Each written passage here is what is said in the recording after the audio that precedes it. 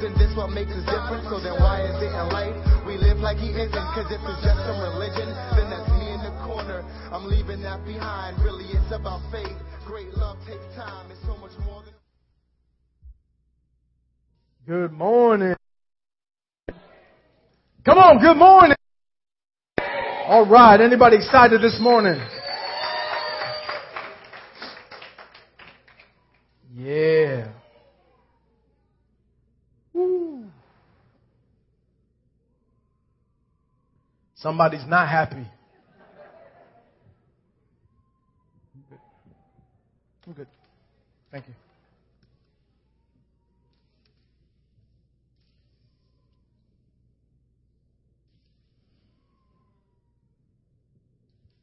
All right, lean in a minute. Father, we just ask you for your anointing, for your grace on this message, for your grace on your people, for your grace on this word, for your grace on this church today, God. We ask you to be with us, God, to speak to us, to encourage us, to strengthen us, to reset us today, Lord. In Jesus' name, amen. Amen. Here's the quote this morning.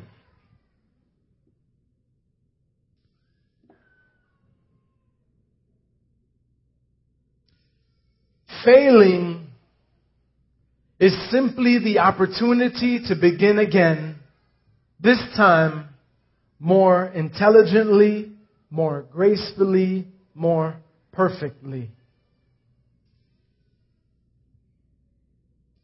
Say that again? Okay. Failing is simply the opportunity to begin again, this time more intelligently, more gracefully, more perfectly. We started a series last week on the book of Philippians. We titled the series Face Down. See, because Philippians is a letter written to the church and written to the leaders at Philippi, and it's about finding joy in Christ, finding joy in who we are, and then sharing that joy, because it's only after we come to God face down. Listen, with all of our shortcomings, with all of our failures, with all of our baggage, with all that we've done wrong, with all that we can start to get a glimpse of God's resetting grace. So I want to share a message with you today titled God's Resetting Grace. Anybody need to hear that today? Because you see, when you truly find that joy, you find yourself face down in gratitude, in admiration, in worship, in praise, in thanksgiving. No matter what we've done, no matter what we've become, God's resetting grace is new every morning. Who needed that? His grace is new every morning. Listen, Lamentations 3:22 says, the steadfast love of the Lord never ceases. His mercies never come to an end. They are new every morning. Great is His faithfulness. Amen?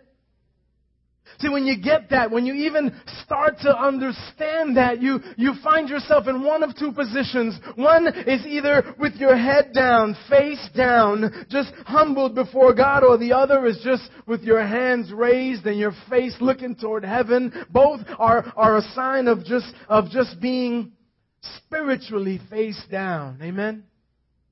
Now listen, I'm not talking about planking anymore. That was last week. Let's leave that to those that can lie down and still be able to get back up. Amen? For the rest of us, I'm just talking about face down. Sometimes we just need to bow our heads. We just need to reset ourselves. Amen? That's why you'll hear Mark come up and pray in the morning, and he'll just ask you, listen, can we just bow our heads for a moment? Because when you bow your heads, it's like a reset. Anybody understand that? It's like a reset. It's like it just stops everything for a moment, and it's a reset. And you know what else? I found that is so awesome about being face down with your head bowed. And that's key, and that we're going to jump into this morning. When you're face down, you're not looking at anybody else. When you're face down, you can't notice what anybody else is doing. You're not focusing on anybody else. Church, sometimes we get so caught up in what everyone else is doing or not doing, and we let it dictate what we do or what we don't do.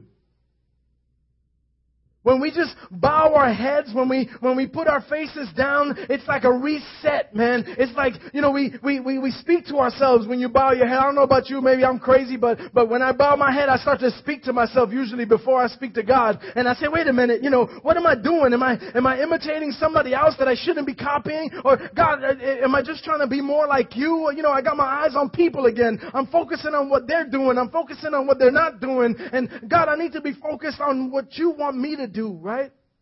It's like a reset. And listen, I want to teach you a simple reset today that you can do anywhere. Some of you may know outside of here I work in IT.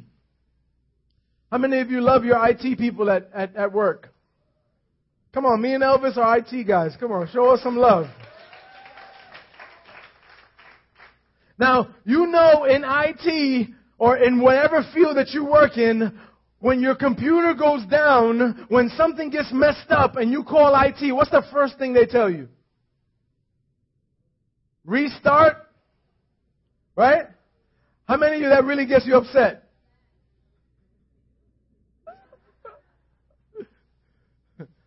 The first thing an IT will tell you is turn it off, turn it back on. And what happens? Can I tell you a trade secret? 80 to 90% of every problem that you have, once you reset, it works again. Right? You hate to hear it, but doesn't it work? Most of the time, 80 to 90%. We don't tell you that to get you upset or to aggravate you or because we don't believe that you didn't do anything to mess things up. We do that because, listen, 80 to 90% of the time when you shut down, when you come back up, it resets the problem. It puts everything back the way that it was originally intended to be. Oh man, I want to teach you how to do a simple reset of your spiritual lives. Watch this. Just bow your heads a moment. Just bow your heads, close your eyes for just a minute, a second or two. You know what this does? This tells the person next to you, listen, what you have to say right now is not that important. This tells the people around you, listen, I'm trying to do something here. I'm not here to hang out with you. I'm not here to come meet with you. I'm here because I need God. I'm here because I need somebody to speak to me besides you, because you want to talk about boberias, and I need to talk about the spiritual things in my life. I need direction. I need advice. I need counsel. I need to hear from God. I need life-giving words, not the gossip that we're dealing with in this row. So when we do a reset like this, when we just go face down, we're saying, listen, I'm serious right now. Can you shut up? And you know what? You can do this anywhere. Anywhere. Just for a second or two. I've done it on the train. I've done it on the bus. I've done it, at work you can't do it too long because you'll get in trouble, right? But you can do it a 2 or 3 second, just as long as you keep moving, it doesn't look like you fell asleep. People will leave you alone for a second. They'll give you some grace. And it's just a reset. Amen? And listen, I love that word reset. I actually looked it up, right? Because it's such a complicated word, right? You ready for the definition? It is so deep. The definition of reset, it says to set again. Or, there's 2 definitions. Or to set differently. Reset, to set again or to set differently. I don't know about you, but sometimes I need to reset my focus. Sometimes I need to reset my vision. I need to reset my goals. Anybody need to reset your dreams sometimes? You've gone months and months with nothing happening or with just bad things happening and you say, wait, whoa, I need to reset my goals. I need to reset what I'm doing. You found yourself becoming something that you're not. You find yourself leaning towards, you find yourself around, you say, whoa, I need to reset kind of my ambitions. I need to reset my attention. How many of you sometimes you need to reset your devotion? You need to reset your commitment. We need to reset our love. Listen, reset brings everything back to the way it was supposed to be before you mess with it. Reset sets things again differently if needed. Let me give you an example. Anybody ever broken a bone? What's the first thing you do when you go to the doctor? Yeah, I saw people's faces go. They need to reset the bone. How many have experienced that? When you break a bone, and by the time you get to the hospital, the first thing they do is they need to take that bone. It could be your arm, it could be a finger, it could be a leg, and what they need to do is reset that bone. Listen, even though they know that it's going to hurt you, even though resetting the bone might hurt just as much, if not more, than breaking it in the first place. Sometimes they have to re-break it to reset it. Oh, if this ain't getting spiritual, you're cold. Y'all are cold. Y'all need to reset some other things. Sometimes they have to re-break it to reset it. Because listen, if they left it just like that, it'll never be as strong as it was supposed to be, because it's not in the position that it was designed to be in. Let's just pray and go home.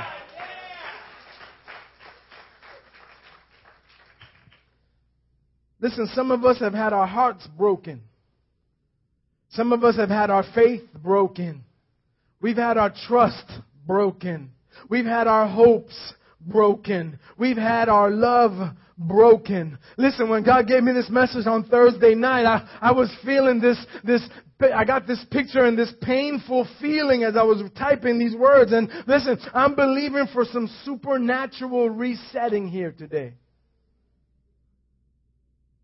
God wants to reset those things. Listen, the love of God is a resetting grace. I love that. Can you receive that today? God resets His grace. Listen, you could have been in Christ 1,000 years. Well, obviously you can't, but you know what I'm saying. You could be a Christian a long time. And you could know better. Right? And you could still be doing things that you know better, that you shouldn't be doing. But God is like not doing all these numbers and all this math, and that's how we think sometimes. And God is this calculating God, but God has one button, man, and when you come to Him, He resets. Come on, yeah, give Him, He resets. There's a button, God, He resets. God, listen, God has one fault. And we'll get letters for this. He's very forgetful. The Word says that He takes our sins and throws them in the sea of forgetfulness. Listen, that's not like you and I. You do me wrong, I'll remember for the rest of my life. As good a Christian as I could be, as good a pastor as I could be, I got your number. I remember. Right? I forget some things, but there's some things I will not forget. I might not treat you differently. I might still love you. I'm supposed to. Amen? But God says He forgets. He has a resetting grace. God's love resets. God's love sets things again differently. Now listen, the problem is that we've allowed ourselves to be broken and to remain broken for so long that we think we okay. We think, listen, that happened a long time ago. That took care of itself. That already got fixed. How do you know that it's not fixed? Listen to me carefully. When you can't love somebody without judgment, when you can't get along with people, something's broke. When you can't even love yourself because of the things that you know about yourself, your love is broken. When you can't be happy for other people, when you can't put other people's feelings before your own, something in you is broken. When you can't forgive, your love needs to be reset. When you can't forgive people, man, your grace needs to be reset. Family, when you can't trust, now this one is tricky, because unlike love, trust is something that's earned.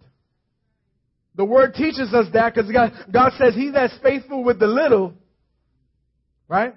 So God teaches us that. But when you can't even trust someone who hasn't given you any reason not to trust them, when you can't trust anyone or anything, when you can't even trust God because of something that someone else has done to you, something's broken, needs to be reset. We need the resetting grace of God on that. Family, when you're cynical and pessimistic about everything, something needs to be reset. God didn't wire you that way. When that carries over into your faith, something needs to be reset. When you think that the bad things that happen in your life are because God is mad at you, something needs to be reset. You need the resetting grace of God. Amen? Because you haven't understood His resetting grace yet. If that's what you're thinking now. Church, there might be some pain in this. There might be some tears in this. There might be some screaming, some yelling, some kicking. But my prayer today is that there's going to be some resetting. So let's pick up where we ended last week in Philippians. Paul prays for the church. He prays for the church's leaders and for his people in Philippians 1, verses 9 to 11. If you got your smartphones, your Bibles, whatever, you can look there. Philippians 1. His prayer is this. He says, and this is my prayer. I prayed it over you last week.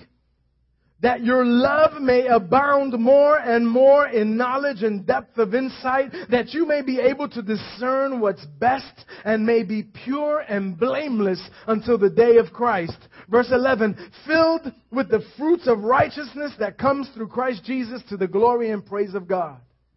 So Paul prays for the people that they would abound in love more and more, that we would have wisdom and discernment to make the right choices, and that we would have the ability to follow through. How many of you know knowing the right choices is one thing, but actually following through is a whole other different thing, right?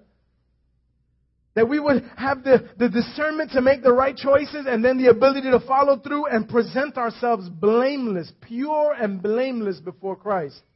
Now, church, understand this. The only way to present yourselves to God pure and blameless is to come under the resetting grace of Jesus. Nobody here is good enough. Not one of you have been righteous enough. Not one of us, the Word says, not one of us is sinless. Not one of us is pure. Not one of us can be good enough.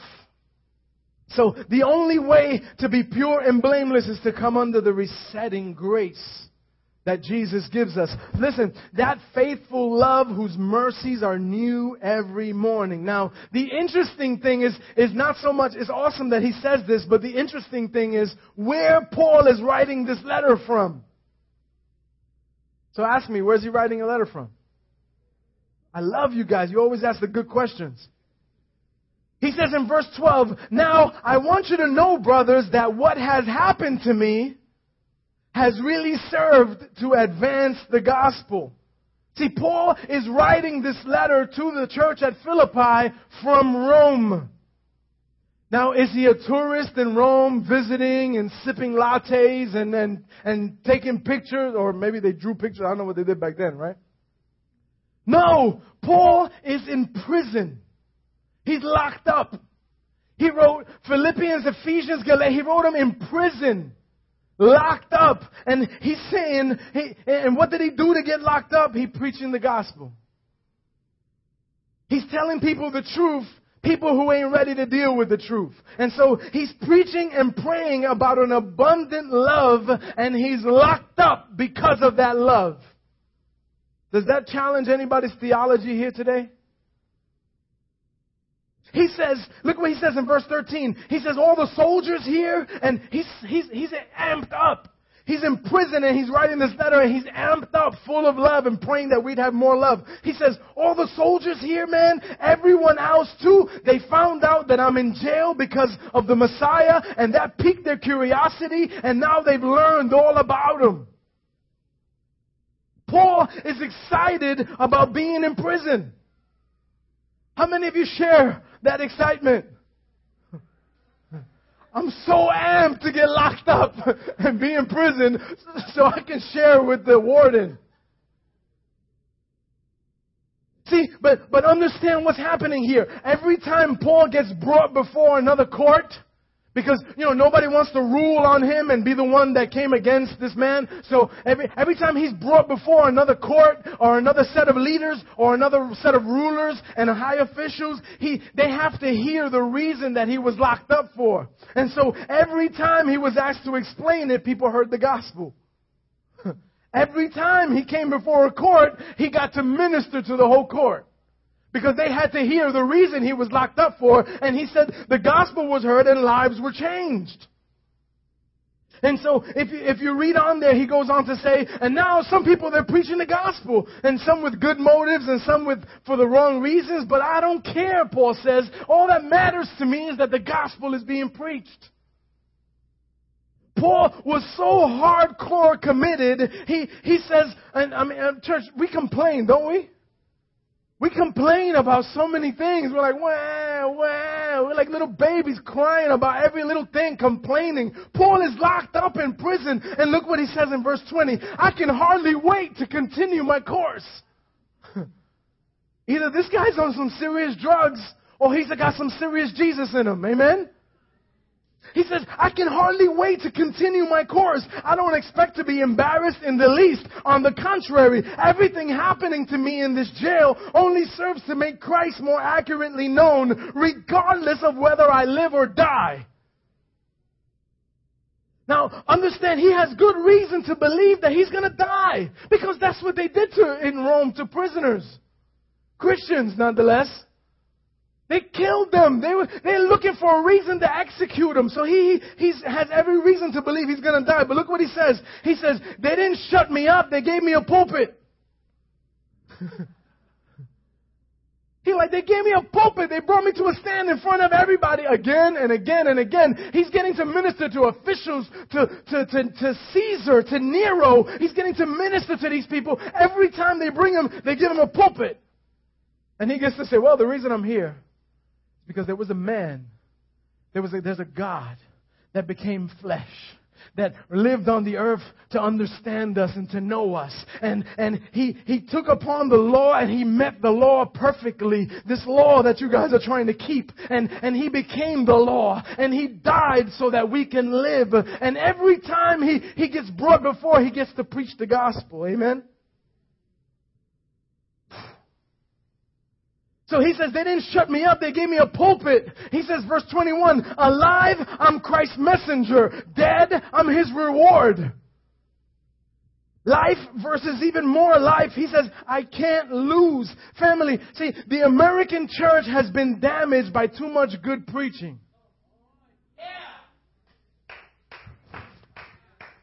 We've heard for too long an unbalanced message.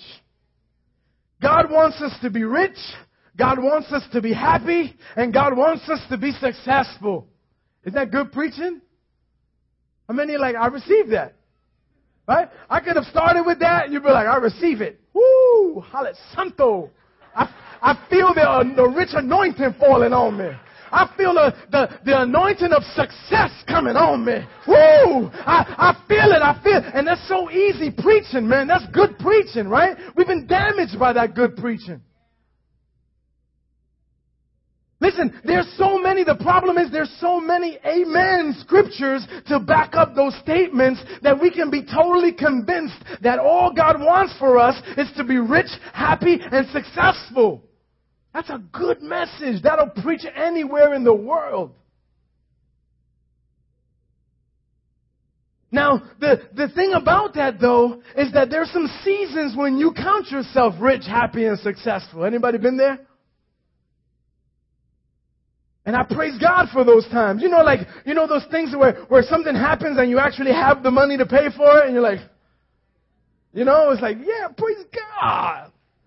I don't, maybe you don't count yourself rich, but when you have money just to pay for something, it could be the littlest thing. You're like, I consider myself rich sometimes. Amen? Or when something goes right, you're like, yeah, ha, ha, ha, ha, ha, ha, ha, ha.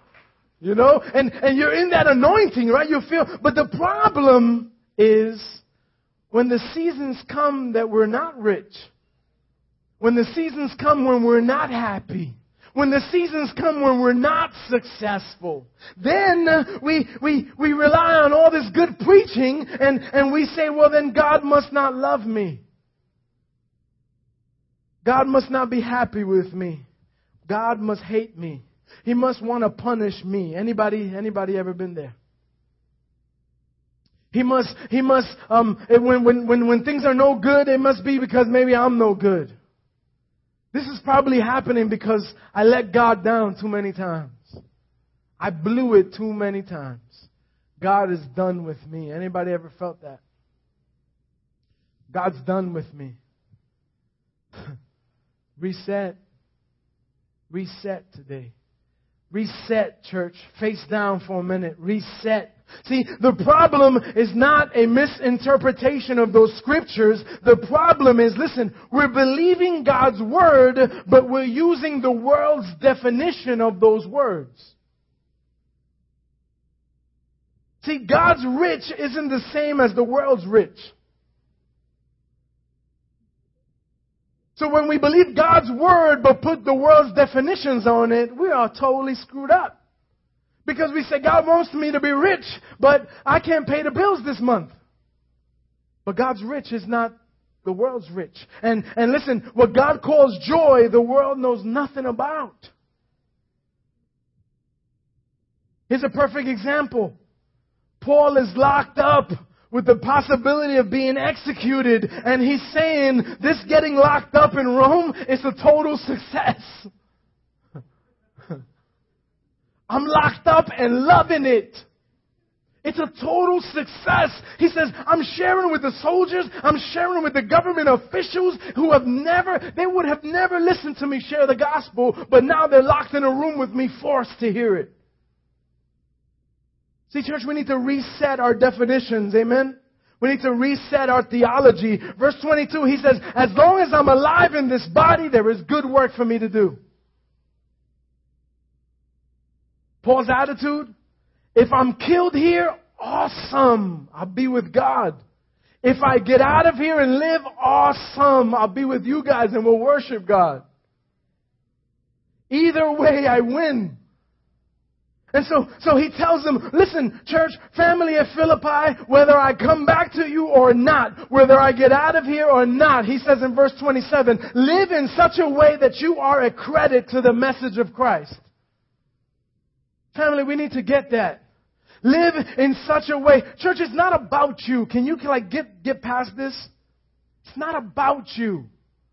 So many of us, we come to church for the wrong reasons, man. We come to church about me. It's about me. I'm coming to church so I can get some. I'm coming to church so I can get some of this, so I can get some of that, so I can get. And it's all about me and me and me. And when you don't get it, then church is not working. But that's not church. We're the body of Christ. And it's about God. The message is God. So Paul says, live in such a way that you're a credit to the message of Christ. Another version says this, let your manner of life be worthy of the gospel. Paul is saying the way you live, let it count that I'm probably going to die for it. Let it matter to you. Let it count. Worship team, come on. Let's give them some hope that I'm done. Chapter 2 starts with this, and I'll end with it. Listen to this verse. Last one for the day. Chapter 2 starts with this, I'll end with it. Paul, this is like a plea from Paul to the church at Philippi. He says, if you have gotten anything at all out of following Christ, if His love has made any difference in your life, if being in a community of the Spirit means anything to you, if you have a heart, if you care, then do me one favor. Agree with each other. Love each other. And be deep-spirited friends. Church, you hear what the Word is saying? Agree with each other. So many times we choose the other road. We say, well, you know what? We agree to disagree. Keep it stepping. Right? And the problem is that sometimes we have to do that to keep peace. And sometimes we have to do that because of the level of maturity that we're at. But that's not where it stays. He says, agree with each other. Be deep-spirited friends. Let me hit you with the King James version of that one. Fulfill ye my joy, Paul says, that ye be like-minded, having the same love, being of one accord, of one mind. Let nothing be done through strife or vainglory, but in the lowliness of mind let each one esteem others better than yourselves. Family, I understand that for that to truly happen, some broken things are going to have to be reset. If we're going to love each other, if we're going to agree with each other, if we're going to be of one accord, of one mind, then we're going to really have to get a hold of this God's resetting grace. And we're going to have to get into the habit of weekly, daily, hourly resets. Because how many know things happen, right? You leave here and you could be all fired up, say, oh, I can't wait to be a Christian. And you get outside and you step on somebody's dog poop that they didn't clean up. Or you step on gum that somebody spit out and now you have it in the carpet of your car and everything changes, right? Somebody cuts you off, or the waiter doesn't bring the food quick enough, or they bring the food and it's cold, or they bring the wrong food, and we turn into these beasts, right? We were just worshiping a minute ago. We were just face down a minute ago. We were just crying in the Spirit a minute ago, but we turn into these monsters when we leave. And then that's the rest of the week. The rest of the week is downhill. We don't make it to prayer. I don't feel like praying this week. Right? And then we figure out we'll start again next Sunday. Oh, but next Sunday is my cousin's birthday, communion, cousin's friend's neighbor, and I promised I was going to be there, so I'm not going to be there either. And you understand, like we just go we need resets all the time. Every time that thought comes up, reset. Every time something telling you, I feel like doing it, reset, bow your head. Every time you feel like doing something you feel like calling somebody you shouldn't be calling, you feel like doing something you shouldn't be doing, reset. Bow your head for a second, close your eyes, reset. Just get into the habit of these resets. I guarantee you the resets work. When you bow your head and just call out to God, He'll answer. When you bow your head and close your eyes and focus, He'll answer. He'll be there. God says He inhabits the praises of His people. When you just pray for a second, when you just reset for God, I don't have time for a 3-hour prayer right now. I'm about to slap this dude. Whoo. You look at him and smile and say, God just saved you the beat down of your life. God just saved you the chancletazo that you don't understand what God just delivered you from. Be blessed, man. Right? Reset. Reset. Get into the habit of that, church. Because God's grace is a resetting grace. And we have to get to the point where we can start to understand that it's not about you or what you did. It's about Him and what He did for you. I want you to watch this video for a second. Turn around, worship team. Watch this video.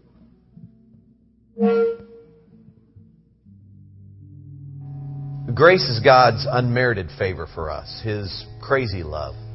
And the truth is, many times we struggle understanding it. If you find yourself struggling to understand God's grace, don't beat yourself up. Even the disciples struggled with understanding grace.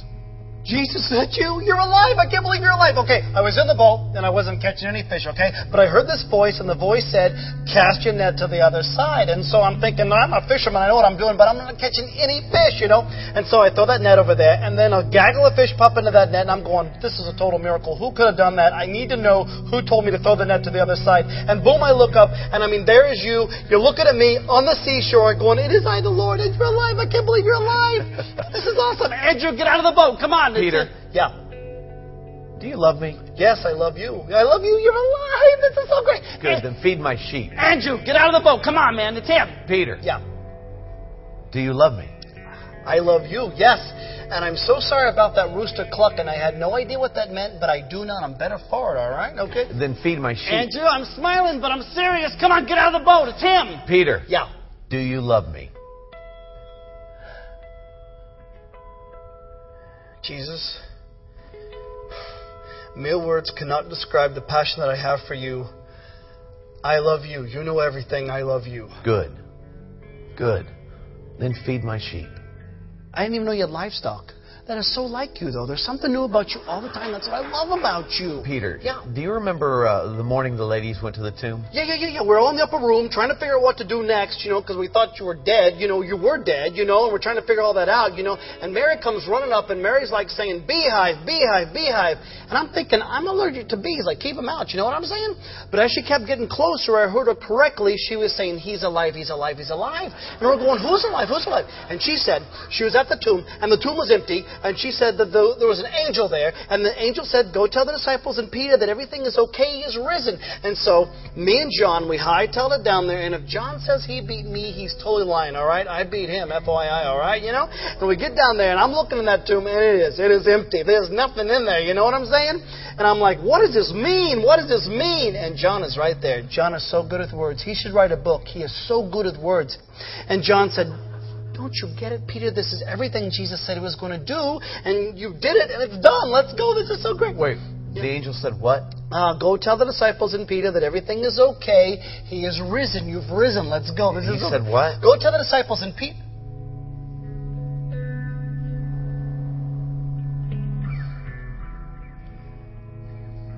Go tell the disciples and Peter. You said my name. Why did you say my name? Peter, that's grace. No, I don't deserve that, because that night people kept coming up to me asking me if I belonged to you, if I was with you, and I kept denying you left and right, all right? No, it'll take me my whole life to make up for what I did. It was unforgivable for what I did. No. What I did on the cross was meant to take what is unforgivable and make it forgivable. That's my grace. It's not about you. It's always about me. That's grace, Peter. We just bow our heads for a moment.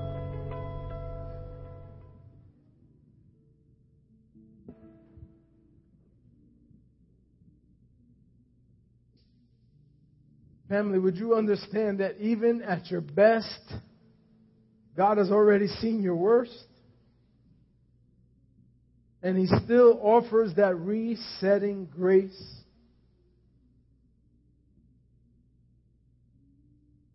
I want to say to the church this morning what Paul said to that church.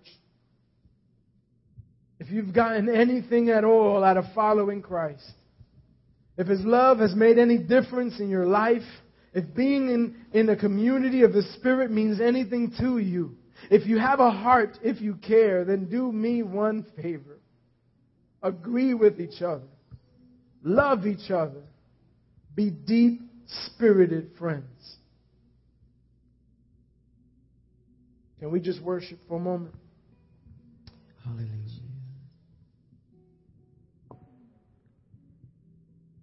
Your mercy reigns. Your mercy covers me. Your grace sustains. Your grace is all I need. Your mercy reigns. If you need that mercy, if you need that grace, would you just come this morning? Your mercy covers me. Your grace sustains. Doesn't matter how long it's been. Doesn't matter. Your grace is all I need. Just come receive that grace. Your mercy Come get a reset this morning. God didn't bring you here to punish you. God didn't bring you here to beat you up. There's a resetting grace that God wants you to receive today. Your grace is all I mercy